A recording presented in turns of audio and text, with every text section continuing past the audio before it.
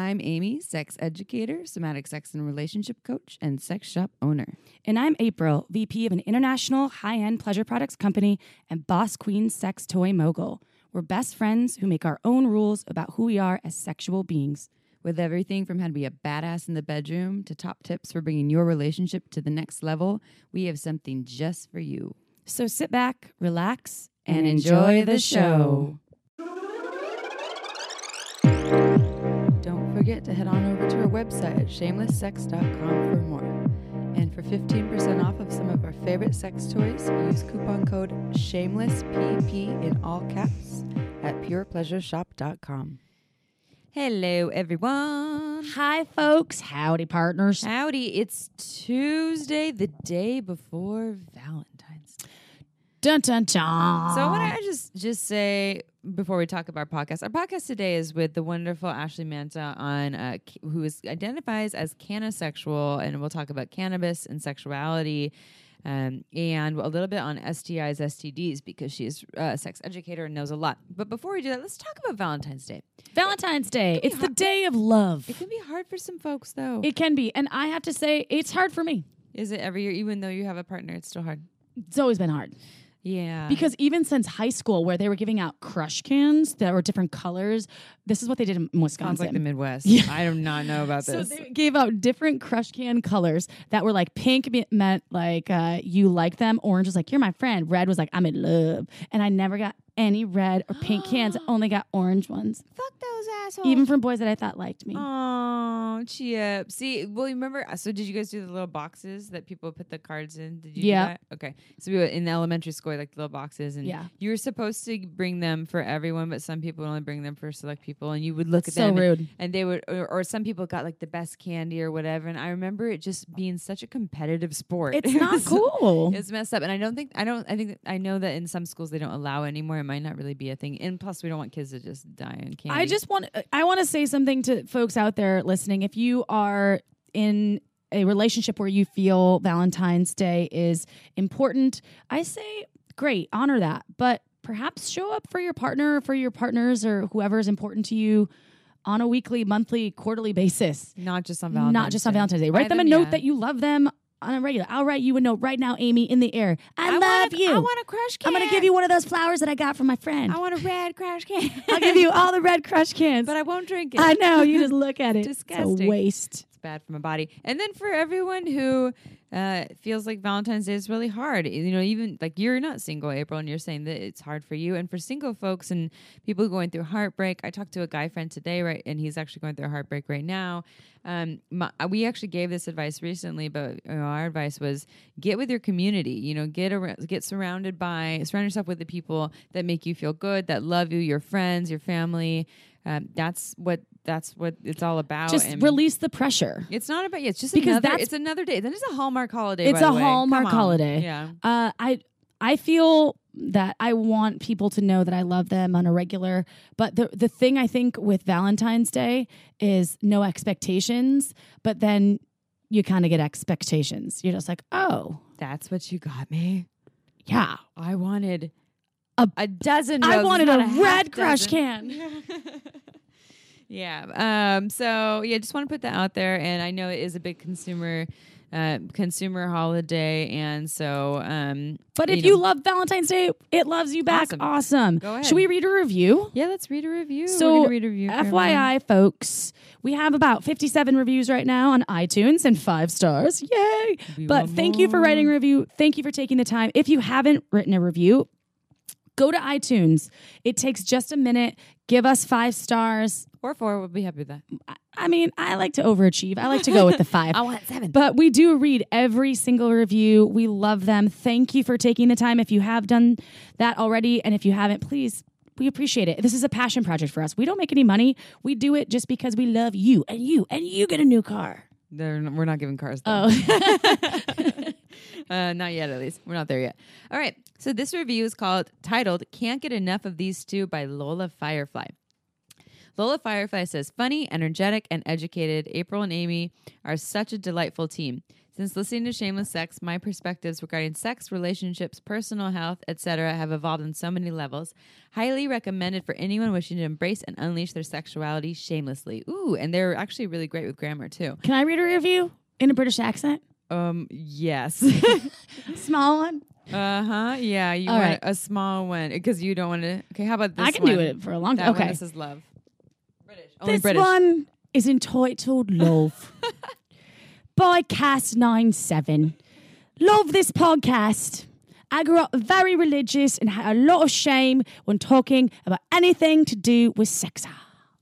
Thanks so much for being so open. Love listening, XO. That was so good. Should I do one in a Jamaican accent? Okay, let me find it though for you. Okay, just a small one. Yeah, this is okay. The small one. How about this one? Okay, this one from Miss by Baby Gal 9. This one from me, my baby girl 9, yeah. These women are super inspiring, yeah. If you feel unsure about where you are in my sex, they make you feel confident and happy where you are in a moment, XXX. Yeah. Oh my God. You know, for all those people that are like, I don't really like your intros. You guys talk too much and like the sex questions bore me. I'm pretty sure they're having a good time right now. I can do one in a Scottish accent later. We'll do that next week. Freedom. Never a dull moment with this girl. All right, so maybe this will inspire everyone to write more sex questions. Oh yeah, more reviews. if you write a review, She'll I'll read it in an accent. And actually, if you write the review, maybe you could even say, P.S. Which This is accent? the accent I want. I can do a good Wisconsin one. So good. All right, so enough. Enough fun for one enough day. fun. Should we answer a sex question? Sex question. Okay. Thank you for writing sex questions. Hey, everyone, We real love sex quick. questions. If you have a sex question, you can write us. There's 2 ways to submit sex questions. You can go to shamelesssexpodcast@gmail.com, or you can go on our website, www, like Amy likes to say, shamelesssex.com. And you can enter in, there's a question form for contacting us and ask us your question. But typically, just give us a little bit of time. We will answer them either on the air or via email, but we will get back to you. But just be patient, please. Yeah, Thanks. sometimes it takes us a little bit. What have All we right. got? So this question, this was from January 24th, so it took us a couple weeks, but we're here. I'm not going to use their name because I don't know if they gave us permission. So anonymous. So they said they're a new listener. Hey, new listener here. Love the show. I would like to know, since my partner can only orgasm while on top because she has an inverted cervix, is there no way for me to be able to give her one myself while on top? So inverted cervix, he's probably meaning tilted uterus. Which you have, right? I have a tilted uterus. Tell us about that. So first of all, there's 25% of all homegrown uteri. No. Yeah. Uterati. Uterati have a tilt to them. There's like a bunch of different ways to tilt. What it means is like being left-handed. About 25% of the population is left-handed. It doesn't give you a disadvantage. It just sometimes makes menstrual cups fit in differently, or your cervix or your vaginal canal seem more shallow, right? A little lower. So for me, I actually do enjoy being on top and the more grinding sensation, but it varies within my hormones for the month, like where I'm at. Because if my cervix drops, because Which my the hormones, cervix does. It does. People who aren't in tune with their cervixes, they're just surprised by that. But like sometimes it'll be super low to feel like you almost have this like little mini, I don't want to call it penis, Dica? but little mini, mini dica? phallus kind of hanging Inside? down. It's very interesting. that's like you telling me, well, did you reach in there and try to feel your cervix? I was like, no, I don't know. Yeah, like, get in there, Get Chip, in there. get I was in like, there. it's bloody. Yeah, you gotta at least understand your body. You don't have to have all the answers, but just explore it a little bit. I explored. So okay, So, you okay. with April, since you have a cervix that is similar, inverted cervix or a Uterus. tilted uterus, you can have orgasms with your partner on top. Is that true or This no? is true, but not only when you're I'm on top. But you're combining clitoral But stimulation. I have to have clitoral stimulation. I'd say if you're experiencing the fact that your partner, she can only have an orgasm on top, I'd say if it's only, I mean, great for her for Awesome. having an There's still orgasm. orgasms. Yeah, I'm like, Yeah. hey, if that's working for her, be on top until she has an orgasm on top, and then switch it to how you like it. Yeah. For what you can do. It kind of sounds like there's a little bit of a goal there of you that this person who sent this in desires to be able to give them an orgasm on top, because it will probably make you feel good by doing that. And I suggest any way we can get away from that, like having our worth fulfilled by our adequacy as a sexual being in terms of our performance, will help you immensely and will help your partner. It will get rid of pressure for you. It'll get rid of pressure from them. Like, your awesomeness is not based on you giving them an orgasm in general, and not based on the position you give them an orgasm in. They're having orgasms. That's wonderful. And I would say most female body folks are having orgasms from clitoral stimulation on its own or combined with penetrative sex. So yeah, with your partner on top, with you on top of your partner, if there's a position where you can somehow make it so your body's angled and they can still clitoral stimulation. So, here's one. Not thrusting. A lot of thrusting is back and forth and in and out. You completely miss the cervix. Yeah. But if you were on top and you were doing more of a grinding thing with your pelvis, and especially if you have pubic hair and your pubic hair could rub on them, or if they had pubic hair, which a lot of people don't these days, but it could actually help them to have an orgasm, because the clitoris, which is the powerhouse I have a of Charlie orgasm. Chaplin. Do. You have also known as Hitler. Hey, I wasn't going to go there. Okay. Fucking A. I like to call the Charlie Chaplin. Who did it first? Charlie Chaplin. When is he? Like the 20s? Like the 1900s. Okay. He was the first movie. We'll call silent it Charlie movie. Chaplin. Yeah, then. I think that's more PC than the Hitler. I just always think like when cats have a funny little like spot on their Well, upper lip. I call the the Charlie Chaplin. So when it's that direction. my It's partner's not a landing going strip the other way. I mean, I can show you it. Is it? It's like this. Yeah. Like for this. Yeah, but it's just a little ploop. I have more of like a V. Yeah, I saw it. It's a triangle. Triangle, but it's not in a tiny triangle. Like whenever I try. We should shave it into a microphone and be like, "Is this thing on?" All right, tangent. Okay. Anyways, so yeah, I think that was enough on this question. But we're just We have one more though from the same person, which I love. This. Thank you for writing us. But this is I read this while I was. I love that this came in like 5 seconds Came later. at 5 seconds. He's like, "Oh yeah." Actually, the next day. So, do you think it's okay for me to masturbate at work? In private, of course. Love it. So, I want to say that We're not responsible for your work getting mad at you. Yeah. And so do whatever you want. But as far as using work equipment for watching porn or something, I wouldn't suggest that, but because they're not saying they're necessarily watching porn. no, but I wasn't making assumptions, but I just was thinking to myself, how are they masturbating at work? Yeah, are you just in the bathroom? Are they in the bathroom? Are you using your own? Yeah, there's a using lot their of different computer, variables that their could IP be involved. address. So, but do that where if it's non-offensive to the environment, where it's a safe space for you. If it is in the bathroom, maybe if it's a private bathroom, go for it. Whatever. Those ones with the stalls. But it's so yeah. If there's a line outside, people need to go number 2 or number 1, and you're in there spanking it. Yeah, that might not be really like the best time frame. Yeah, I don't want to shame masturbation. I do think that with masturbation, there is probably a time and a place in regards to being considerate of other people, because not everyone wants to be involved in your masturbation practices. Well, this was a work problem at my last job. You had a masturbator? I don't know if they were masturbating, but they did have a lot of BBW magazines in the What's BBW?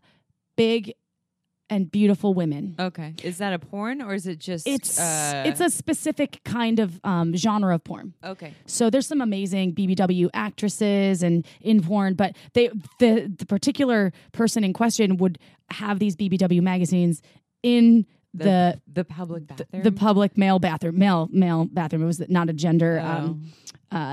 Not gender non-conforming bathroom. It was it was a male bathroom, and so it was gendered. It was a gendered bathroom, and he would be in the bathroom for probably about an hour every day. What? And so it created this whole. Well, that's so they not had to cool, take 'cause out the everyone shared BBW this magazines from the bathroom because he was in there so long, and everyone was like, "What is he doing?" So I didn't have that problem, but everyone complained about it. So I just was like, "Hey, maybe you should wait till you get home to do that, because people need the bathroom. There's only one, and you're in there with your BBW magazine until." I after would say lunch. as long as the masturbation practices are courteous of other humans, not having to walk in on you, not having to maybe touch some substances that came out of you, not having to wait for a long time to use a bathroom, things like that. And then there's the legalities of it. Like, we can't just masturbate on the street. In fact, I remember I was 12 years old, I think, walking down the street, and there was someone driving down the street wanking themselves, looking at me, a little 12-year-old girl, wanking themselves, and that is actually illegal. And that in its is a Me Too issue. People, like, that is not. When consensual. I was in Spain, there were.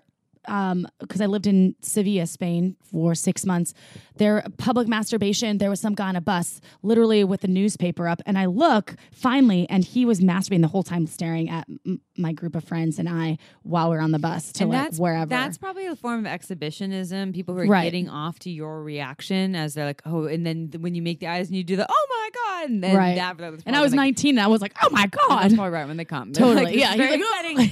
And so, but but that's not consensual. Like they no, and so and then it happened again in Spain too. Some guy just was walking behind us, and all of a sudden just ran up, dropped his pants, and just started like wanking. And I was like, "Whoa, bro!" I feel like the best thing to do in it would just be look at them and look away, like as if nothing ever. Nowadays, happened. I would do that, but back then I was I don't know if you'd be capable. I ran away. Yeah, I'd be like, "Get me away from it was this a dark penis." street at like 3 a.m. I was like, "That's not cool." Yeah. So for this human, I think what we're saying is, as long as it's not harming other people, and I'm not talking about physical harm, but it's not getting in the way of other people's stuff, and consensual. Just remember, if someone's not everything consenting, has to be consensual, right? Yeah. To your masturbation schedule on some level, then maybe keep it at home. Then maybe wait until you get somewhere more prep. Maybe do it in your car when you are done with work. But like turn on a video or whatever. Get a hot octopus. Use that.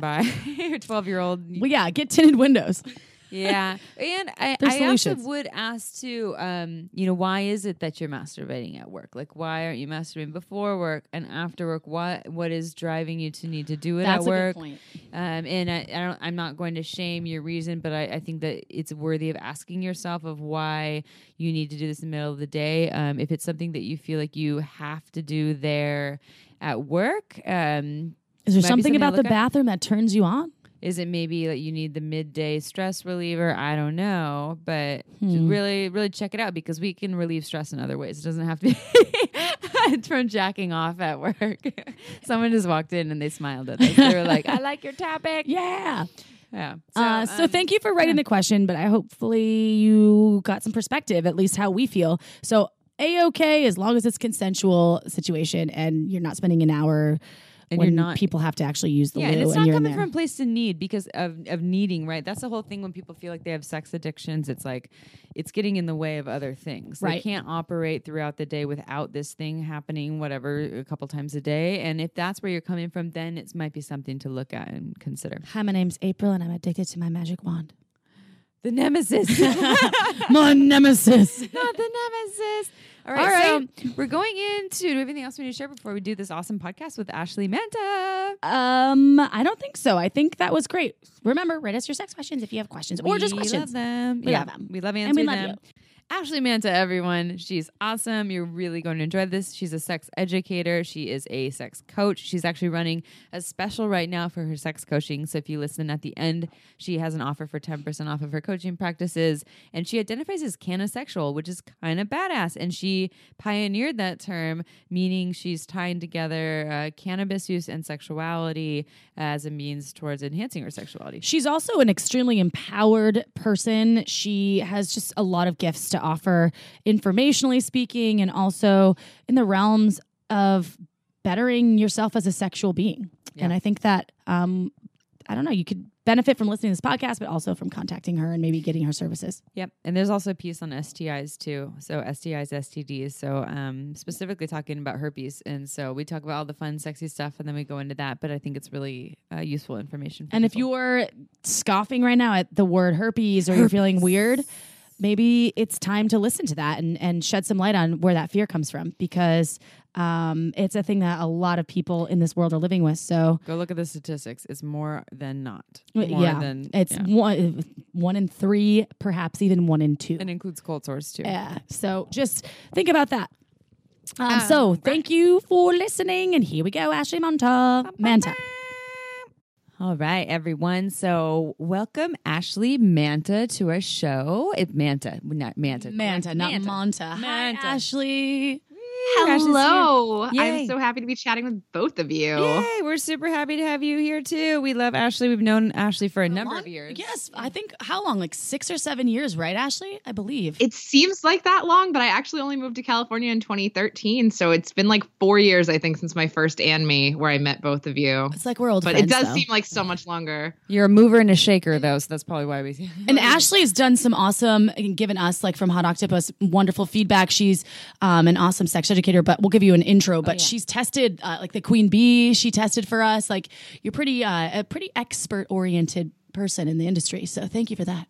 Thank you very much for the opportunity. I love trying out the amazing new toys that Hot Octopus comes out with. They're so fantastic and high quality. Well, we'll keep them coming. So I'm going to give you all just a little intro on Ashley. So Ashley Manta is a sought-after authority on mindfully combining sex and cannabis as part of her CannaSexual brand.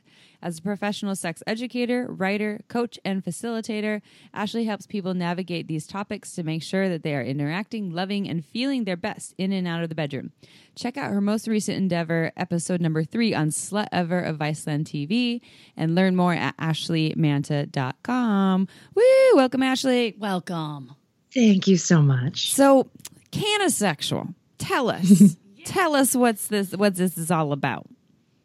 Absolutely. CannaSexual is a word that I created a few years ago, and it refers to anyone who mindfully and deliberately combines sex and cannabis to deepen intimacy and enhance pleasure, whether solo or partnered. And then I trademarked it. Smart. That's a smart move and now with California and the cannabis laws and recreation, that's like a whole new Pandora's box for you to kind of pursue. And CannaSexual is an awesome name to go about with it. Thank you. Thank you. Some people have been taking it on as like a sexual orientation, which was not my intention, but like I'm fine with it if that's how you want to identify. Yeah, I kind of saw. Yeah, I saw that. But what if some people identify as sapiosexual, right? Like they're attracted to intelligence. That's like I'm attracted to people who are intelligent. So I always think when I see CannaSexual, I'm like, oh, it's just like another people. I assume people would identify with it just along with you. So you're a pioneer in that. So okay, obviously, I'm assuming this came from your love of your sex educator, but also your love of cannabis. So can you tell us a little bit about your journey along the way to become so CannaSexual? Absolutely. I was actually very anti-cannabis for most of my life. I didn't use it for the first time on purpose until I was 23 and in grad school studying philosophy, of course. And I had a lot of judgment about cannabis and the people who used it and like what that meant about you as a person. And because I was a child of dare culture, like I drank the Kool-Aid and I thought that the cannabis was a gateway drug and everyone who used it was, just a lazy stoner. And I was really happy to be proven so wrong when I started meeting people with PhDs and who owned companies and who were very, very successful in their lives and careers, who used cannabis really intentionally to take care of their bodies. And I was like, ooh, there's something to this. And more personally, I'm a sexual assault survivor. That's how I got started as a sex educator. I started doing sexual violence prevention about 10 years ago. I was a rape crisis counselor and a victim advocate, and I worked at Planned Parenthood. And so I worked with survivors of trauma. I studied a lot about trauma, and then I got really burned out, like you do. And I moved to California and I experienced medical cannabis for the first time. And I found that it actually really helped me manage my PTSD symptoms and my physical symptoms of trauma, which was pain with penetration. And the first time I used a cannabis product that took away that pain and I had penetrative sex without pain for the first time in over a decade, I was like, holy fuck, nobody's talking about this. And we really need to be talking about this. So would you use, like with the CannaSexual brand, you use like lubricants as well as like, is it THC lubricant? And can you tell us more about some of the items that are part of your brand, the CannaSexual brand? So I don't make any of my own products currently. That will be changing soon. But right now, it's really been about trying other people's products that are on the market and noticing how they impact my body and arousal and sexual interest and responsiveness and all of those kinds of things. And so really any way that you can consume cannabis can be used for sexual purposes, depending on the things that you're choosing. So it could be an infused massage oil for like sexy massage time with your partner. It could be a topical that you spray onto your genitals. It could be smoking or vaping or using concentrates or tinctures, which is a liquid that goes under your tongue. And so and even edibles, although edibles are really for advanced users. I've seen so many newbies use edibles and try to use them just generally, but especially for sex, and having it go really poorly because people overdose themselves a lot. And I don't mean overdose as like the way that you would with opiates, but like overdoses in more than they need to be dosing for their body's tolerance. And everyone's heard the story of someone who ate an edible and then ate more and then was on the ground for like many hours. It goes into your body with how you metabolize it, right? So sometimes people keep eating it because they don't think they're going to get stoned, and then they're like, "Oh no, I'm crawling on the floor, calling 911, hoping that this will go away." Right? That's the story. Exactly. People can take up to 2 hours to have effects from edibles, and usually after 45 minutes to an hour, people get impatient and they're like, "Oh, well, I don't feel anything. Maybe I should take more." And around the 2 hour mark, the first one starts kicking in and they realize their mistake. And then at the like 3 hour mark, they're regretting all of their life choices. Yeah. That's happened to me before. Do you know the difference real quick? I know Amy has a question, but I was just wondering because living in California, I'm surrounded by CBD and then THC and then all these different kind of branches of available cannabis edibles and products. And is there one over the other that you recommend, or any kind of cannabis products good to use to enhance your sexual experience? I'm just curious about that. I want to get on it. That's such a great question. A lot of people will ask me, like, what are the best products for sex, or what are the best strains for sex? And the answer is it really depends on a couple of factors. One is, what kind of sex do you want to be having? How do you want to feel? Like, what are you going for? Like, what is the cannabis supposed to be doing for you? Because different strains, different products do different things. You know, some are more up, some are more sedate, some are more relaxing, some are more energetic. Like, it varies. I call indica couch, right? Because you're a lot like, of people do. And it also varies from person to person. So what works really well for me and my body and the context that I'm using it in might not work for you at all. And so I try to raise people's awareness around like the things that go into cannabis that cause the various effects. So the cannabis plant grows out of the ground, and in it are these things called cannabinoids. They are the chemical compounds that make up the plant. And they interact with our body's endocannabinoid system, because we actually have a system in our body that works with cannabinoids and causes specific effects. So THC is the most commonly known cannabinoid. And that's the one that causes the head high and feeling euphoric and giggly and causing appetite and all of those lovely things. And in high doses, THC has something that's called a biphasic effect, which means it has opposite effects at high and low doses. So at low doses, it's euphoric, it's playful, it's giggly, it's like watch great movies and eat yummy food. At high doses, or a dose that is too high for some person, anxiety, paranoia, rapid heart rate, like all sorts of things, sweating, things that you don't want to be experiencing can happen. And so it's really important for folks to like start with small amounts of THC and then gradually build based on what they need. And also to keep in mind that there are ways to consume cannabis that don't get you high. CBD is another cannabinoid that does not cause a head high. It just relaxes the body and, in fact, actually counteracts the psychoactive effects of THC. So if you're too high, if you've consumed an edible and you're like, oh, my God, what have I done with my life? If you take a lot of CBD, it will help bring you down. And so coming back to what you were saying about the trauma that you had in the PTSD, what were you taking that was working with that? Can you explain more about how the cannabis was working with that for you? Sure. So back in 2015, I named my rapist on the internet, more specifically on my blog. And I was pretty far along in my healing journey at that point. I'd had a lot of therapy and done a lot of work on, to heal and to integrate that experience that I had. And this brought everything back. It came flooding back, all my PTSD symptoms. My panic attacks came back full force. I couldn't sleep. I felt really out of my body, and I had no interest in sex. And cannabis helped with this intense anxiety that I was feeling. I would take high CBD strains or strains that were going to be sleepier or heavier to help me get out of like panic mode and into just normal. Like they wouldn't even make me sleepy. They would just make me feel normal. And I was having pain with penetration. So I found this amazing topical that you actually apply to your vulva. And it's THC oil and coconut oil. And it actually helps decrease pain with penetration and increase pleasurable sensations, which was exactly what I needed to help my body understand that like it was okay to feel pleasure again and it was safe and that, I wasn't in danger. Wow.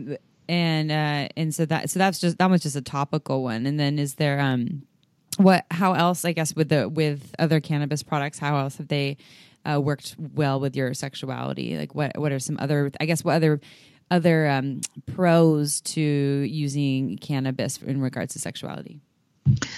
There are really so many. It all depends on kind of what you're going for. So I always like to kind of set an intention for my dates, for my sexual experiences. Like, what do I want to experience? What do I want to co-create with my partner? And cannabis helps me sort of set the stage for that. So if I want something that's more slow and sensual, that's going to increase tactile sensations and really help me like be present in the moment and get out of my head. For me, I might choose something that has more linalool in it, which is relaxing. That's a terpene. It's also in lavender. It's what makes lavender smell like it does. And so I'll find a strain or find a vape pen that has, a high percentage of that, a medium percentage of THC, like I would say 12 to 15% THC in a given strain or product is plenty for sexy fun times. And like that just kind of helps me get into that headspace. If I want something that's more focused and energetic and playful, I might pick something like my friend Michael Katz has a company called Evokes, and they have a vape pen that's called Engage, and it's a sativa blend, and they also blend it with essential oils like cinnamon, cypress, peppermint, and lime to like give you that boost of peppy, energetic alertness. And that's really great for like playful, dirty talk, role play. Like that's really worked well for me in those scenarios. Is that available nationwide? It is not. Okay. So most strains and products are going to be state specific because you can't ship across state lines because of the federal laws. Right. Okay. So most of the items that you mentioned are probably like Colorado, Massachusetts, California, where weed is legal. All of the items that I mentioned are only available in California. Got it. Okay. Got it. Sucks to live in the Midwest. Sorry, people. Sorry, folks. Yeah. Okay. There's some DIY stuff that you can do. Oh, yeah. Go get creative on your own. Right. So, okay, I'd like to share. I have a question for you. Some see what your perspective is. So, Sure. I don't smoke a lot of cannabis. I did when I was younger. I smoked a lot when I was like, age 15 until I was 21, and I thought I had like a mental addiction and needed it to sleep and all that jazz. And then I figured out that it was just my brain. But that's a side note. So I have, though, in my 20s and early 30s, I have had a couple of sexual experiences where I did smoke some cannabis and had some amazing orgasms. Yeah. Amazing orgasms where it was like those ones where I don't know if it's like one long 5-minute one or if it's multiples and many different ones in 5 minutes. And I've also had some really great experiences with oral sex, someone going down on me, which isn't usually my preferred method of pleasure to have an orgasm. I love it more as like a preparatory thing, and had some good orgasms through that. And so what's your theory on why is this happening to me? And like, I mean, it's and my theory was that for me, it felt like I had a single pointed focus on the sensations. I was so focused on it. Like, and when I've smoke cannabis, I get kind of hyper focused on one thing, and that's why I can get paranoid and get stuck on it, I guess. But what do you think is happening there? That is such a great experience to have had, and I'm so happy that you had it. And it tracks with a lot of things that I've heard from people over the years. The one caveat I will say before I get into all of this that I probably should have said at the beginning is that we don't have hard science to back this up, right? Like we don't have studies for the most part. We have some sort of tangential studies, but we don't have a whole lot of scientifically backed data currently. So a lot of the things that we are surmising and hypothesizing are just those. They're theories. They're based on anecdotes and experiences that we have in the cannabis space and that we hear from folks that try it as well. But my theory is that cannabis helps you turn off the things that take you away from enjoying sex. So things that hold people back are like being stuck in their head, being worried about their body. Am I pretty enough? Am I fit enough? Am I attractive enough in whatever way that feels true for you? Is my partner enjoying themselves? Are they having a good time? Am I having a good time? Am I going to orgasm? What if I don't orgasm? Like all of those thoughts that swirl around in your head when you're having sex, it helps to quiet those thoughts down and really help you just be present in your body and enjoy what's happening. And so I think that's one of the big things that cannabis brings to the table is it helps people remove the blocks that are getting in the way. And for some people, it's pain. Like maybe they have chronic pain and that's really distracting from being able to enjoy pleasure.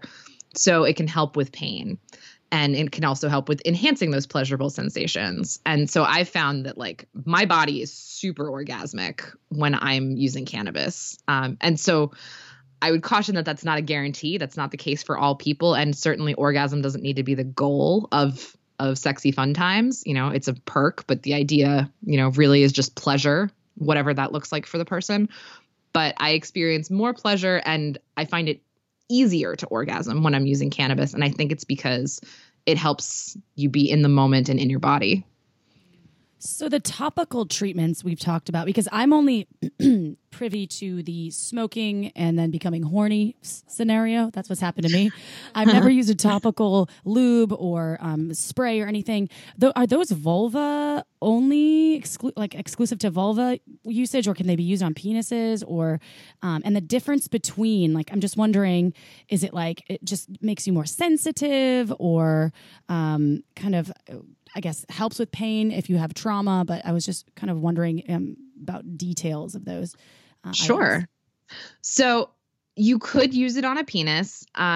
It's not going to like shrivel up and fall off if you apply to it, apply it to the penis there or anything like that. Off. Damn it. Oh no.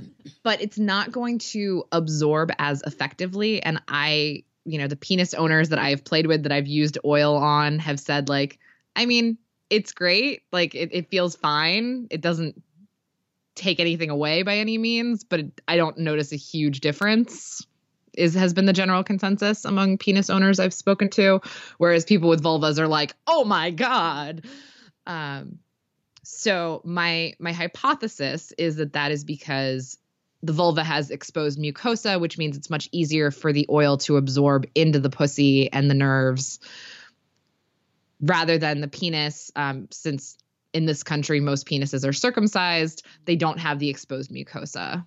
And so it's a little bit harder to get in. It's like putting a topical on your shoulder, you know, it's just not going to, it'll still work, like it'll absorb, but it doesn't do the same thing as it seems to do on the vulva. And on the vulva, it kind of just increases sensitivity and kind of draws blood flow, or what does it do? It does, actually. THC is a vasodilator. So people are like, what the fuck is a vasodilator?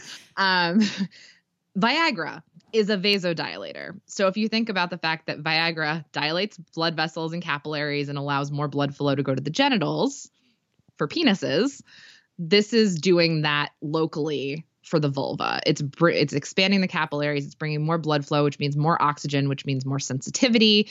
It's increasing lubrication. It increases pleasurable sensations, because when there's more blood flow, you know, your nerves are firing really fast and like you're very aware of what's happening. And I've found myself to be more acutely aware of what's happening. Like I can feel when my partner moves their finger a half an inch. inside of me. And I'm like, oh yeah, I like that spot better. Like it's like I can 3D map my genitals when I have cannabis in my system. And then it also decreases discomfort and painful sensations. So it helps relax the muscles and allow them to experience more pleasure. Cool. I want to try some of this. I want more cannabis in my life. I need some Highly recommend. You gave me cannabis lube once, and since I wasn't an avid, and I'm totally going to be transparent, Ashley, I was so thankful, but I was paranoid to use it. I was like scared to use it because I didn't smoke at the time, and now I'm much more comfortable, and I thought I was going to get super high, so I was like, here, take this, and I gave it to someone who actually gave me really positive feedback about it, and I was like, oh, I have to report that to Ashley. So a couple years later, I'm reporting it to you. Amazing. I'm so glad that it worked for them. It did. And now I do want to try it. I'm much more I don't know. I'm much more accepting of cannabis products now. And I don't know if I ever reached a point where I had like bad sensations from it. And then I just was at a different point in my life now where I can smoke and I kind of realize the strains. I have that app on my phone that tells you what kind of, depending on what strain it is and what level of THC it is. And also if it's how much percentage is sativa versus indica. And that's why I know I need to smoke mostly sativa. So I'm like all like, wee, because I like uppers. So that makes sense. that app is super helpful, but you feel like a weed snob when you're out on the town. And I'm like, oh, what kind of weed is that? And they're like, oh, it's I don't know, OG Kush Diesel. I don't know what I'm talking about, but you know, I'm like, oh, and I look it up on my app, and usually I'll pass if it's indica. So with the lubes, is it the same? Like it tells you what strain it is and like what percentage of what is inside of the mixture? So typically when you extract the cannabinoids from the actual plant, you lose a lot of what would give it specific properties like uplifting versus sleepy. Because the whole sativa indica hybrid thing has become sort of a misnomer over time. Like people assume that sativa always means uplifting and indica always means in the couch. And what we're actually finding is that because almost everything is a hybrid these days, that can be inaccurate. And someone might find something that's listed as a sativa that's actually really quite sleepy. And they could have something that's listed as an indica that's actually really like buzzy and awake. And so we're finding that like looking at the actual breakdown of like CBD, THC, CBN, CBG, like all the different cannabinoids, and then the terpenes that are also in the flower, linalool, limonene, pinene, beta caryophyllene, like, and I know I'm just like throwing words at you guys like what the fuck are you talking about? A, B, C, D, E, F, G. Right. The way that those two cannabinoids and terpenes interact with each other tends to be actually what really predicts the effects. And when you do the extraction process, unless you add the strain specific terpenes in again post extraction, you end up really losing the like one way or the other, the like speedy uppity sensation versus like the relaxed sleepy sensation. So for topicals, it becomes less relevant. I'll be interested to see in the future if we can find a way to keep it more strain specific and if that actually makes a difference. But for right now, it really seems like that only applies with flower, you know, the actual bud, and like vape pens and things like that that have had the terpenes either preserved or added back in post extraction. Okay, that's good information. I'm a science nerd, so I love this kind of information. Yay! What's your go-to favorite strand? Like your everyday, like, yo, this is what I smoke. What do you like?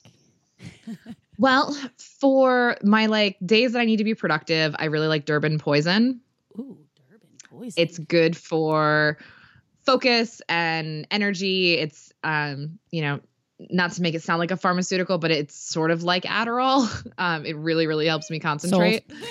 But that's just me. And like for you and for my friend Andrew Muir from Top Shelf Bud Tending, who lives in Denver, Colorado, he's like the cannabinoid and terpene expert. He's taught me everything I know. Durban Poison gives him the worst panic attacks. And so this is why I'm like, this is what works for me, but like, please, for the love of God, like try a small amount of something before you like go whole hog. And then you're like, oh God, this doesn't work at all the way I thought it was going to work or the way it worked for Ashley. Also, you have to consider the age of your cannabis because over time, THC turns into CBN, which is a very sleepy psychoactive compound. So basically over time, even the most buzzy, focused, uplifting strain will get sleepy if it's not smoked in a certain amount of time because THC becomes CBN. After a certain, and each strain probably has a different expiration date. I mean, typically it depends on how it's stored. If it's stored in light versus dark, airtight container versus not. But generally you have, I would say 3 to 6 months. Once you get close to a year mark, like you're really, it's going to have a lot of more CBN in it. And CBD, they've been using it a lot for folks with cancer. I mean, there's so many. Yeah, pain. I think my friend gives it to her dog for anxiety. Oh, wow. Yeah. So good for that, for pets. Yeah. It's really great. And what they found actually is that CBD works really well in conjunction with THC. Like you could have a high CBD that's like 18-1 CBD to THC. So there's still a little bit of THC. And that actually helps to unlock the endocannabinoid system and the CB1 and CB2 receptors, which are the things in our bodies that can figure out how to process the cannabinoids. And they're finding it to be much more effective when those things are used together. They call it the entourage effect. Awesome. And so I don't want to give away your episode of Viceland, but on the Slut Ever episode 3 that you recorded, this was about sex and cannabis. Can you it was. Share a little bit about it? Sure. I really, really enjoyed chatting with the host, Carly Ciartino. She writes for Vogue and she's a really, really lovely human. We had a great chat and she was asking mostly about weed lube, which the term itself is sort of a misnomer because you don't use it the way that you would like Sliquid. It's not meant just to make you wet. It's meant to like marinate for like 25 minutes. Oh. And so part of the episode was explaining like this isn't just, something you use for hand jobs or like right before you're about to have penetration. Like this is something you actually apply in advance and let it do its thing.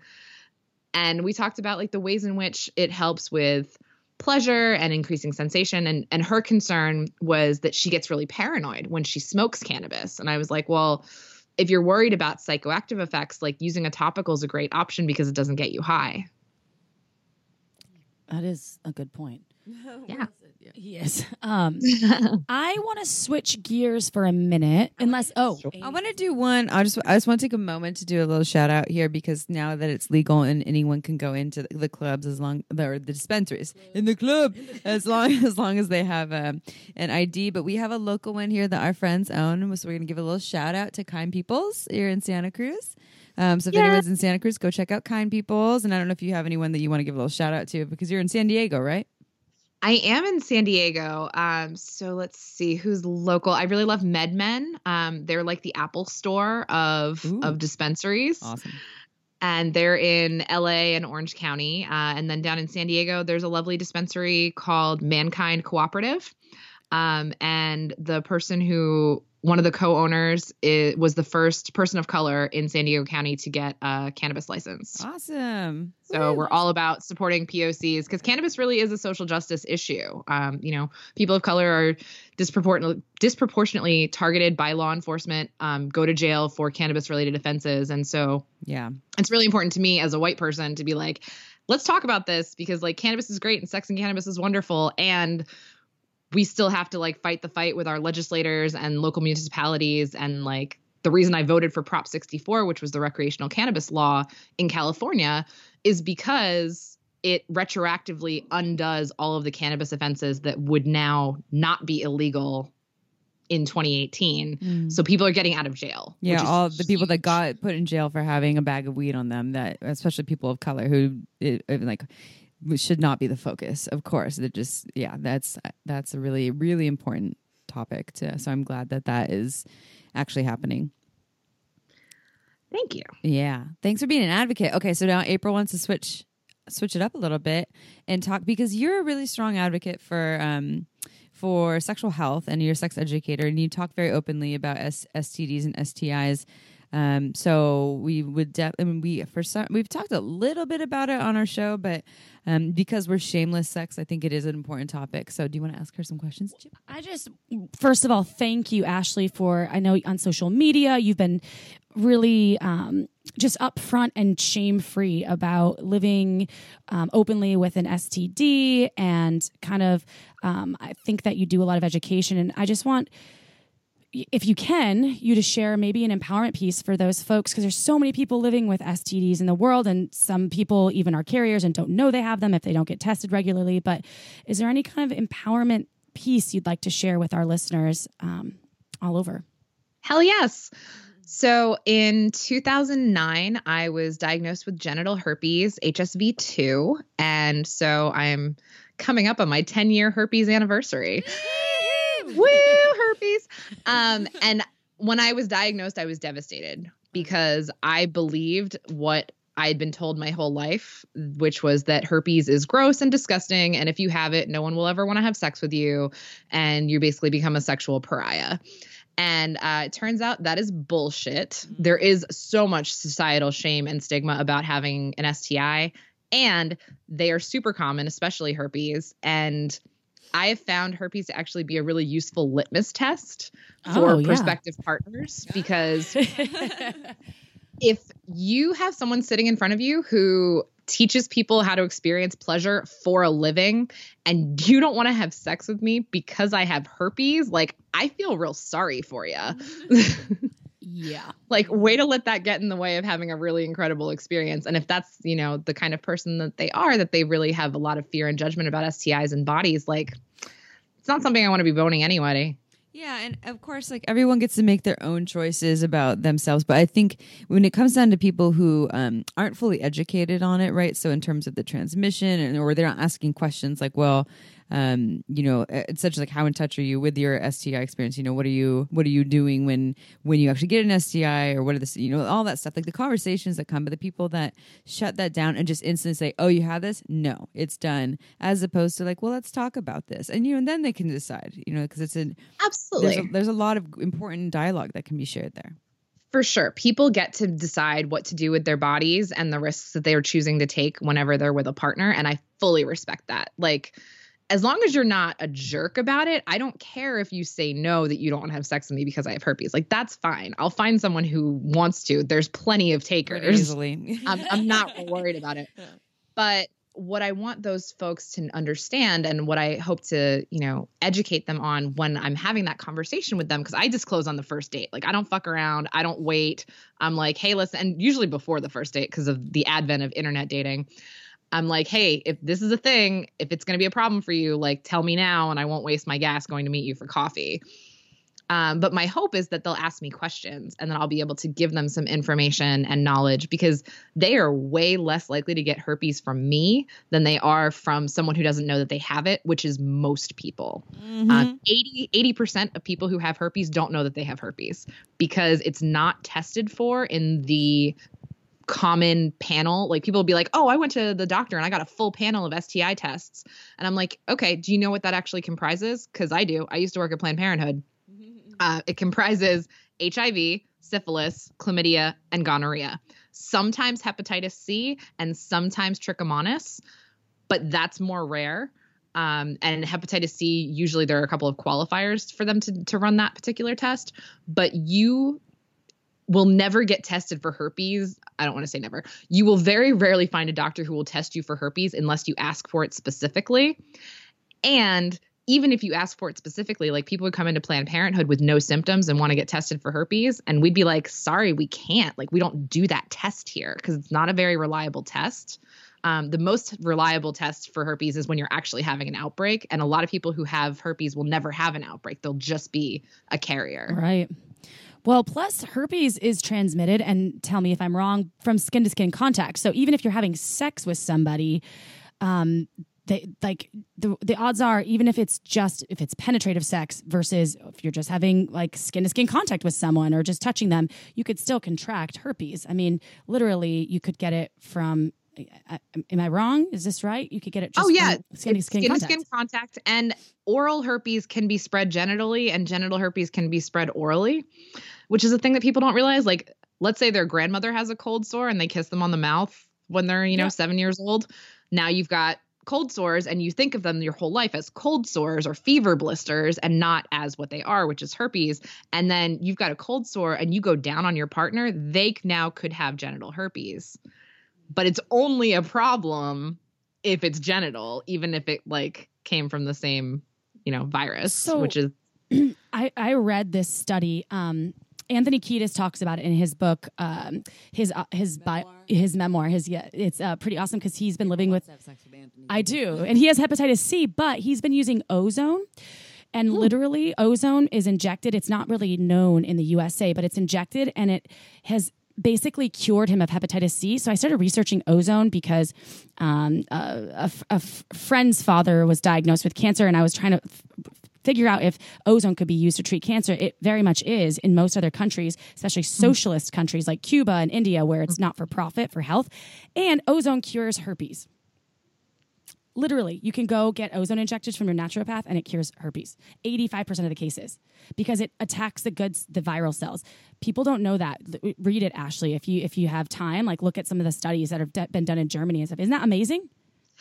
I'm certainly curious to hear more. I always get a little nervous when people say cures herpes. Yes. Well, 85%. So it's. But I would certainly be really interested to read the studies and to learn more information for sure. I mean, Anthony Kiedis swore by it, so that's where it came from, and I love him. Well, you sure is it cure, or is it that it just that it makes it go so dormant that it doesn't come back? There's not enough research, but most people don't ever have an outbreak again, and they can't actually draw blood and find the HSV1 or 2 virus. Yeah. Well, I mean, and let's commenting on the dormant stuff. I mean, we're just talking about herpes here too, but so I like what you're saying. It's not a death wish. Your life is not over. No, people still want to have sex with you. In fact, it'll give you some life experience. Like, I'm sure to a certain degree, you probably wish you didn't have it, and to a certain degree, it probably made you a stronger, more badass woman. It definitely made me more of who I am, and it gave me a place to be able to speak to people and to destigmatize something that really affects a lot of people. I was just told of someone who was diagnosed with herpes a few years ago, and a year or two later actually committed suicide because they felt like no one would ever want to be with them. And that broke my heart hearing that, because I want to reach anyone who has those thoughts and be like, no, it doesn't have to be that way. And that really starts with changing the way that we as a society talk about STIs. And I get so angry watching late night television when late night hosts make herpes jokes. It's such lazy comedy. Yeah. And it stigmatizes, and it's shitty. It's punching down. And if we all encouraged each other to be a little bit kinder about STIs, which are such a normal part of being a sexually active human. You can do all of the things to try to prevent them. You can get tested regularly.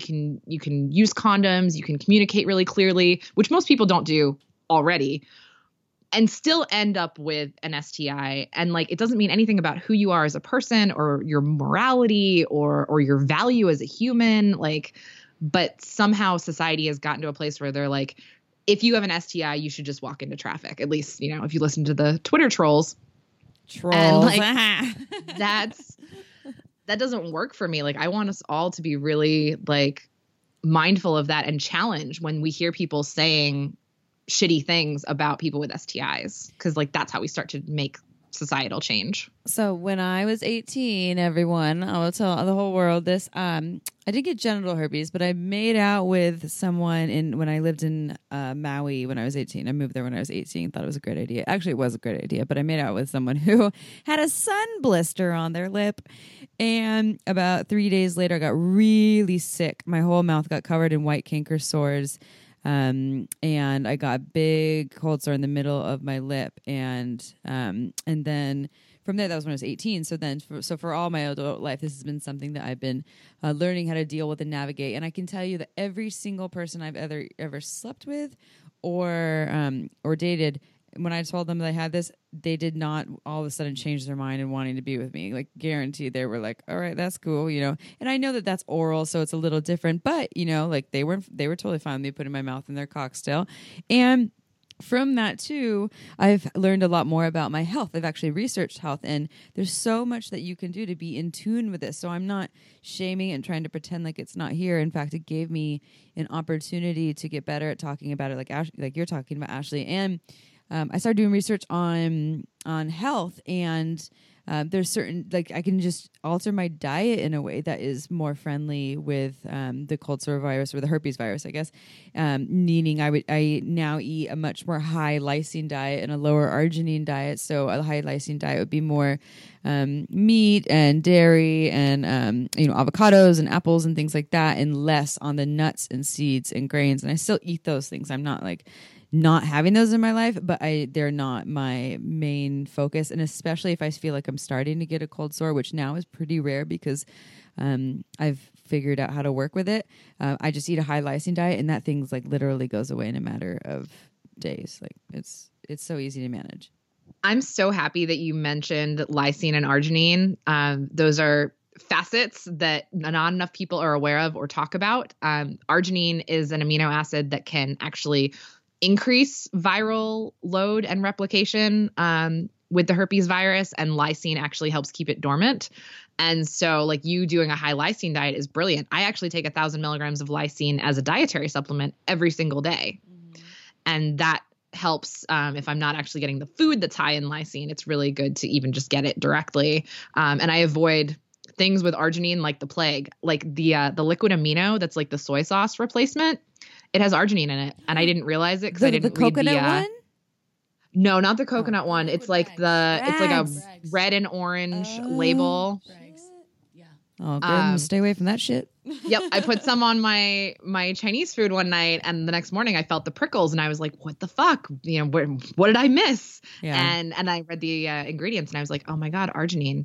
And a lot of in the sex world, a lot of those arousal creams put arginine in it because it increases blood flow to the genitals. And it's like, shit. Yeah. So I always tell companies who make products, I'm like, either put a warning on there that this can cause herpes outbreaks, or like don't put that shit in your products. Yeah. Yeah. I've seen those products too. I'm like, I'm not going anywhere near those. Yeah. And then so when you feel the prickles too, that's when you can start to alter your diet. Or there's also things like you can get prescriptions for Valtrex, which the minute you start to feel something active sexually that time, if you feel it coming on. Yeah. There's so many ways to work with it. I love all of this. Like, it's not a death wish. There's holistic ways to deal with it. There's pharmaceutical ways to deal with it. And it's like, I mean, so many people have something. Exactly. And to circle it back to sex and cannabis, I actually have found that tea tree oil is really effective for when I have outbreaks, to put it on the sores to help dry them out and help them heal faster. And there is a company that makes a THC and CBD infused coconut oil that has tea tree oil in it. Oh. And so I had a random outbreak like a year ago, and I put this oil on it, and my outbreak was over in like a day. It was so fast. It was so painless. And it was just like done. Yeah. Honestly, I've been reading and researching. When I was single, I was pretty I was adamant about using condoms on a regular, but knowing that herpes is transmitted from skin to skin contact, it wouldn't work. I was reading a lot about herpes, and it was basically like, if you've had sex after 1991, you either are a carrier or you have it. So I'm like, I'm probably just a carrier. Sure. So it's like, for people out there that think, if you've had sex ever pretty much after 1991, you have been exposed to herpes. It's literally, you've been exposed. So the odds are very good that you have herpes, and the blood tests are not fully reliable. Like, they have false negatives all the time, because over time your body develops antibodies, right. And it goes really dormant, and it's just, the tests aren't as sensitive, and so things get missed, and people are like, look, I tested positive once, but I never tested positive again. I must be cured. And it's like, well, or maybe the tests just aren't super reliable. Well, I just really want to again show my gratitude to you for being so open and so approachable and so knowledgeable. And I think that it's inspiring. And I think that more folks should come forward and be as open about what's happening and with their partners and share. I think that it's not like we're ever going to eradicate STDs, but it's okay to live with something. Nothing is wrong with you at all. Exactly. Nothing is wrong with you. And I'm here to tell you, like, I am fat and I have herpes and I'm having the best sex of my life. What? So if I Yeah. can do it, you can do it. Woo! Okay, I have two things. One, can you just tell our listeners, because we've said STDs and STIs, can you tell them what the difference between the terminology? Sure. STD stands for sexually transmitted disease. STI stands for sexually transmitted infection. There's been a move in recent years to change the nomenclature slightly because disease carries a lot of negative stigma attached to it. And a lot of times infections, like chlamydia, gonorrhea, like they get cleared up if you just take a course of antibiotics. And so it's just a way to sort of destigmatize the language and reflect that like those are transitive states. Yeah. I like that. And BV is considered to be an STI, I believe, because I get BV on the regular It's nowadays, on and I'm the like, fence. Like Right. I've heard people call it an STI. I think they're calling it an STI mainly because like it's bacterial. it's in your genitals. Right. Okay. Like, but it's a very BV is bacterial vaginosis for those who don't know. It's basically when your vaginal pH gets thrown off and it tends to lead to sort of a fishy smell. And Mine a lot smells of like people with grapefruit. vulvas- Sure. It's Like, so weird. It's just off. In Yeah, some totally. way. And it's incredibly common. People get it all the time, chronically, and it's interesting because the treatment for it requires you to abstain from alcohol.